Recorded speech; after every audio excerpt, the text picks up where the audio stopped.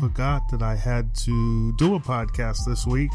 I'm just getting back into the groove, so bear with me. But it is released on time. And this week's episode is going to be more freewheeling. I want to talk a bit about this odd effect that I'm getting on the vocals right now that in my headphones sounds like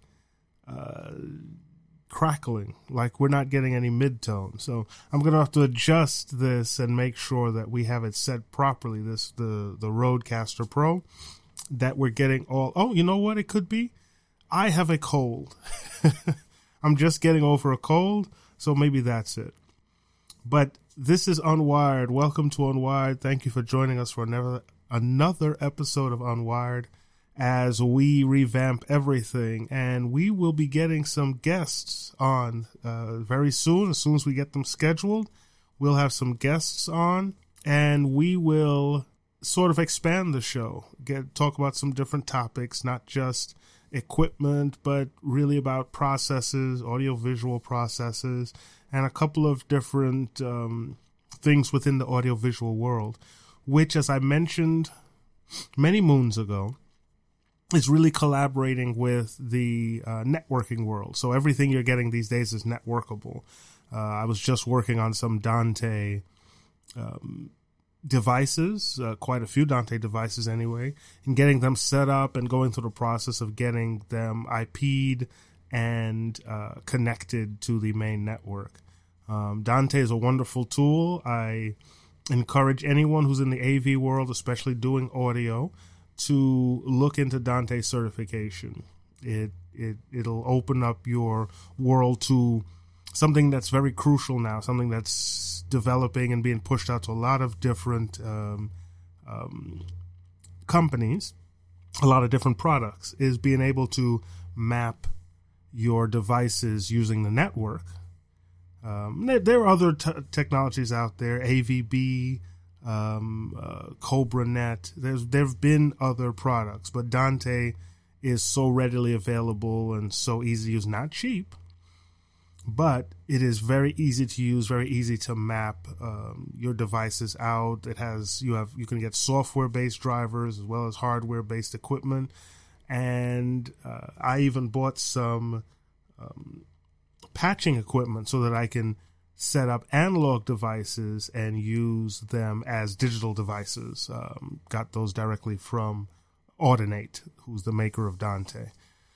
Now Dante is supposed to be incorporating video coming up real soon. I haven't seen it in action. I saw the announcement at NAB, but I haven't seen the video portion in action yet, and how that routing will work, what bandwidth you need for that. That's going to be crucial. Now, if you don't understand some of these higher level terms, bandwidth, networking, all that stuff, I would suggest, as I said before, look into the Dante courses. They're free. They're online. Levels 1 and 2 are online at the Audinate site, Audinate, I believe it's Audinate, and check them out. No, I'm not paid by Audinate. I've met them. They're really nice people. I even met the gentleman who developed the Dante controller, the free mapping software, and I talked to him about some changes that it's using a matrix style, so it looks like a big spreadsheet, basically. You have your transmitters on the top row and your receivers on the side column, and then you could get to determine which transmitter gets sent to what receiver. Okay? Now, that's decent for smaller networks. When you start to deal with some really large layouts, you can get lost in the matrix style. Now, Audinate has another product called Network Manager. Let me look that up. I believe it's Domain Manager. That's what it is. Dante Domain Manager. And it's supposed to be much, much better at really large-scale deployments and how you map things, but it comes at a price. Let's see if they even say on their website what the price is. Get Dante Domain Manager. it looks like you have to go through a reseller. Let me give you some words of advice. Whenever you go to a technology site, website, whether it's hardware or software, and they specifically point you to a reseller to get your product, it means two things. It means you're going to get your support directly through them, and it also means it ain't going to be cheap. Sorry, that's just the way it is. So understand that while you can get Dante Controller for free, Domain Manager comes at a cost. It might well be worth it depending on the size of your environment. I know that at our church, we have about 60 inputs that we use on a regular basis. And mapping those 60 inputs to a virtual recording device is not the easiest thing in the world. It does take some time. So just keep that in mind. So that's my plug for Dante. I really support their hardware implementation, their audio mapping. On the video side, as I mentioned also before with my recent connection to PTC Optics cameras and using NDI with the Nutex switcher or TriCaster, how much I enjoy using NDI and how really cool it is. NDI has been incorporated into a lot of different products such as Wirecast, vMix, and these are video switching programs. And then the fact that they're incorporating, oh, look, my brother's calling me. Let's see if we can get him on the phone. This is an aside. Hello? Hey. Believe it or not, you're actually interrupting my podcast. I'm recording my podcast, and I decided to just plug you right in. This is how cool the Bluetooth works. I didn't have to do it. I set up the phone with Bluetooth a while ago. Oh, now I have background noise. I set up with Bluetooth a while ago. You call, I just pick up the phone, turn it on, and then you're part of the podcast. So welcome. Okay. Thank you. Well, we were just talking about technology that you don't care too much about, audio and visual routing across the network. But you know what? Since I have you on, before I ask you why you called, let's talk about networks just for a few minutes. With all the...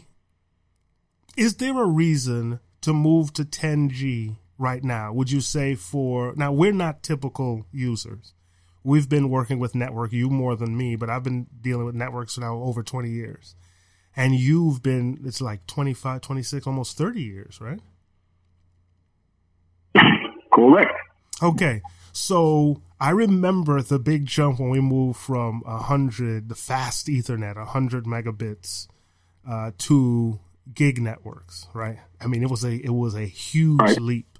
And what was the reason why? What made us make that leap?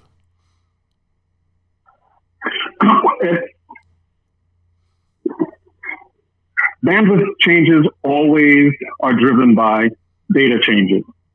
So we started, everything was text-based for a while, and then we started to do WYSIWYG and add pictures and so forth.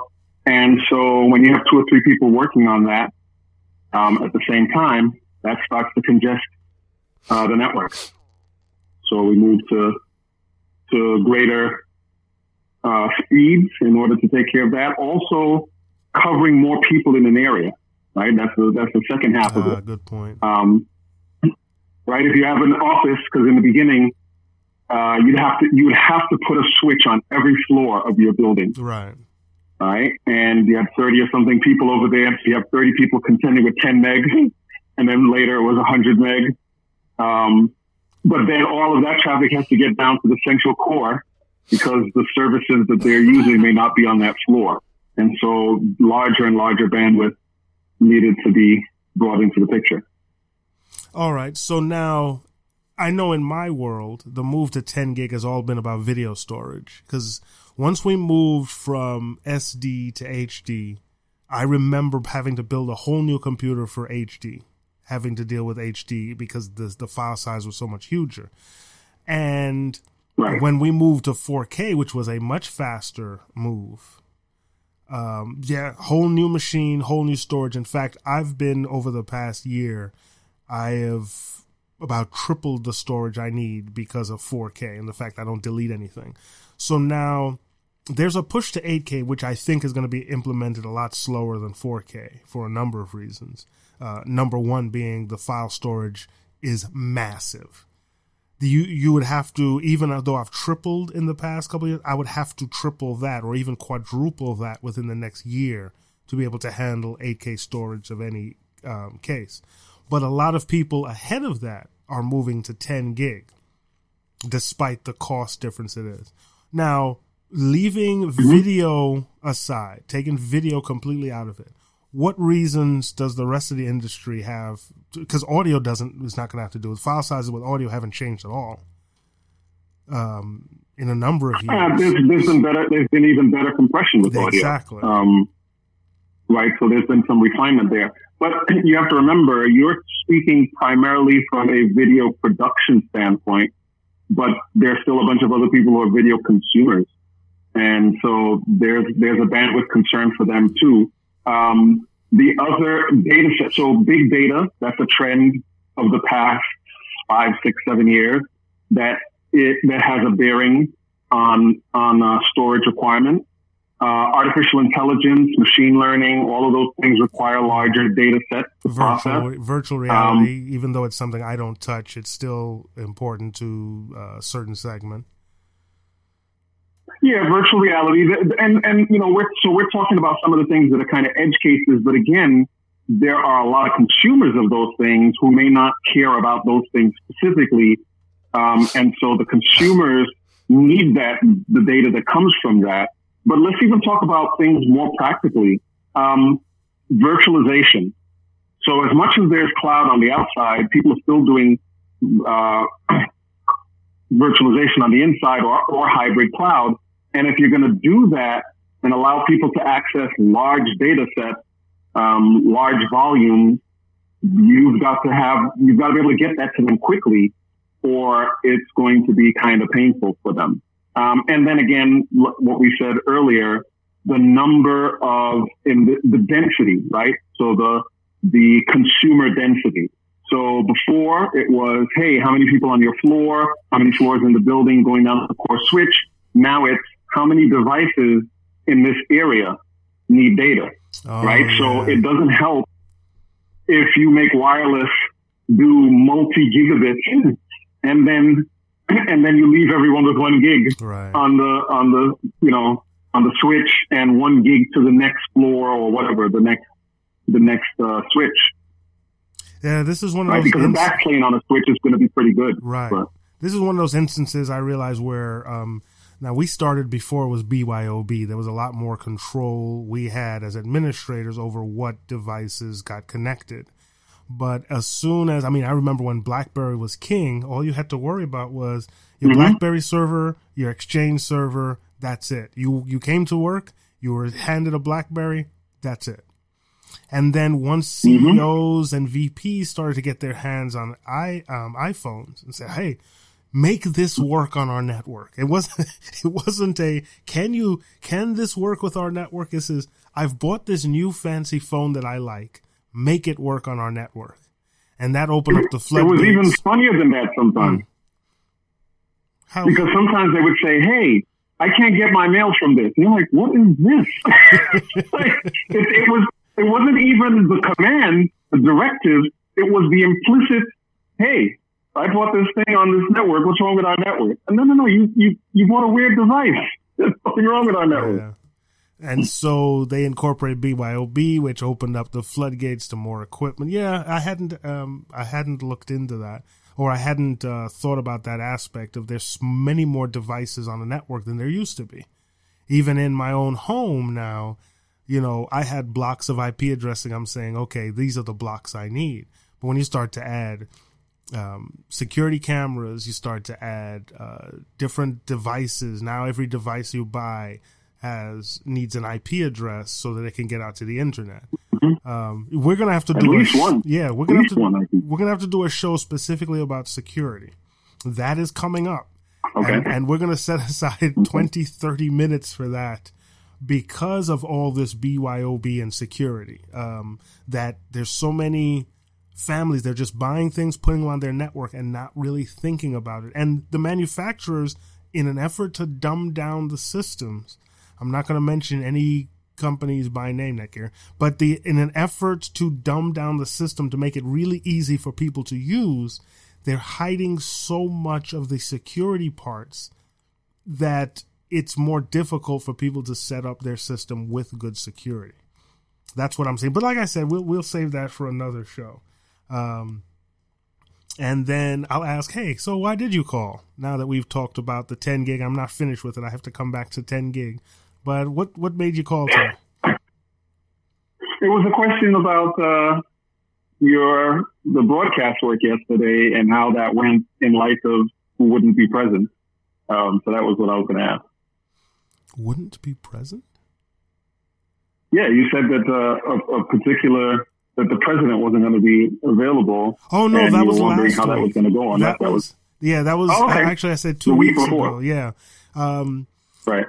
So, as a backdrop, I work on a Christian-based broadcast station. I work with them as a contractor sometimes, and so we do a lot of different shows. And on this show, the person who had been doing the show for it's got to be 10, 12 years now. He's always done the shows. Now, sometimes he'll have a guest do it, but he's still on the show. And this is one of the first times that I can recall where he wasn't even there. He had to go overseas. And so the student teachers were the ones teaching the whole lesson. I can say we had one guy that was so nervous, you can see his leg shaking. But it's not easy. It's not easy. If you understood how good that the main host did it, where he can get everything down to the last second. He knows how to stretch, when to pull, how to, he's been doing it so long. He can get everything down to the second. And, in broadcast, you do everything by the second. And so he was really good at that. And, the truth is they did a good job. One of them restarted the show once, and they had to caution him, you don't really restart the show. If you mess up, the director will restart the show. But, the fact that we're human sometimes when you fumble over a word, and there are often times where they're reading things and like names in the Bible. When you start reading some of those names in the Bible, you're going to fumble. Some of those places you're going to fumble, but you don't. Oh no, stop! Oh, I'm sorry, I messed up. No. This is a show straight to tape. We're recording straight to tape, and you don't want the editor to have to go back and cut pieces. It makes things too jarring. So. It went well, right. I will say. Yesterday he was back, and we went through the 4 shows. We had some technical problems in the beginning. Some of the equipment just didn't want to work properly. And this is why we always try to get to the show an hour before the show is actually to start taping. So if you find a problem, you can eliminate it immediately. But, yeah, it went well. Thanks for asking. Okay. So... I'm actually at my 18-minute mark. I'm going to come back to the 10G. And the reason why I'm bringing it up is we invested heavily in Synology products. I actually have three different Synology products, storage NAS devices. And after working with a client recently where they put all of their video on a NAS device using 10 gig, I started to look into putting my video storage on the NAS. I have it on a RAID drive, three 3-terabyte drives in my machine. And I'm trying to get it off of that one machine. So if the machine is off, I can access it with other machines, access the data. But I'm considering moving to 10 gig, and I know it would be a big move. For one, I would have to change some of the cabling from 5E to 6. That's not a huge deal. But then I also have to buy a 10 gig card and get a 10 gig switch and make sure, and get 10 gig card for the storage array and 10 gig card for the video editing machine. So we're looking at a sizable... You wanted both sides? Oh yeah. At least for the video machine. The other machines, maybe not so much. But it's definitely for the video machine. Okay. So the question is, if that's about a $600 investment. would I see huge gains? I mean, I don't worry so much about the rendering and stuff right now, whether it takes a long time. But would I see huge gains if I moved from the 1 gig network I have to a 10 gig network and invest that $600-700? So that's a good question. And here's the typical gain you get whenever you increase the bandwidth like that. Okay. Right now, you have X number of systems going on at 1 gigabit. Are you trunking the existing port, or it's just 1 gigabit? 1 gigabit straight. It's trunked. Okay. I think I'm also trunked it in the switch too. Right. Okay. So you have a 2 gigabit pipe, and you're connecting to it at 1 gigabit. Multiple devices. If only one device is going to it, that device is going to get it at its max capacity, right? With a 2 gigabit pipe, you would essentially be able to support 2 people straining themselves to get data consistently, assuming that, storage and everything else is fast enough, which typically it is because things are cached, and for the work you're doing, it's sequential data. And so it's not about a bunch of random access. It's, here's this file, start giving me the rest of the file, please. So normally you'd be able to support 2 people at max usage, pulling down a big file at the same time without conflict. Okay. You move that to 10 gigabit, right? You move that to 10 gigabit, and you can support most of your regular users, right? Most of your regular users will be coming at this thing, and now up to 10 of them can pull at max capacity without interfering with each other. Again, assuming caching and some other things help you there and you don't lose anything, right? And we're going to assume, for the sake of argument, that you can get 80% of the throughput, that you're not going to get a full gig, although we're really close to that. But let's just say you get 900 megabits per second overall, right? So now you put this thing on 10G. I can't remember whether they have 1 or 2 ports. I don't know if they allow trunking on the 10G yet. You can get cards with 2 ports on them. If you can. You can get Intel cards with 2 ports on them. No, but I was thinking about the Synology, because it really doesn't matter what you do on the server side. Oh, it does. What's more important is the Synology. So assuming that the Synology can trunk, you'd be able to do 20 megabits on that side. Your switches backplane would be fine. All of your regular guys coming in at their 1 gigabit are going to be able to pull with no question. And you could have 1 or 2 10 gigabit guys pulling. You only intend to have 1 pulling at pretty much max capacity, and everybody would be getting the throughput that they want from that. That would greatly, you have no idea how much contention there is in the back end for pulling data. And again, in your model, it's largely, sequential data access, with jumbo frames. So you're just pulling down hey, grab this file. Let me take it for this amount of time, or let me write this file. Let me write this whole sequential thing out there. So there are advantages. Random access, it would get a little hairier, because then you'd need the SAN to have good caching and some other stuff to compensate for random people picking random things repeatedly. But for database access, for video streaming, for saving and content creation and content consumption of large files, you would see a benefit. And the benefit would be on the order of 8 to 10x for, another device with 10G, and probably 2x for every other device without it, because they wouldn't have contention with their peers. Wow. So Synology does make a dual port 10 gig card, and it says here it can support up to 20 gigabits total data rate. So I guess you can trunk it.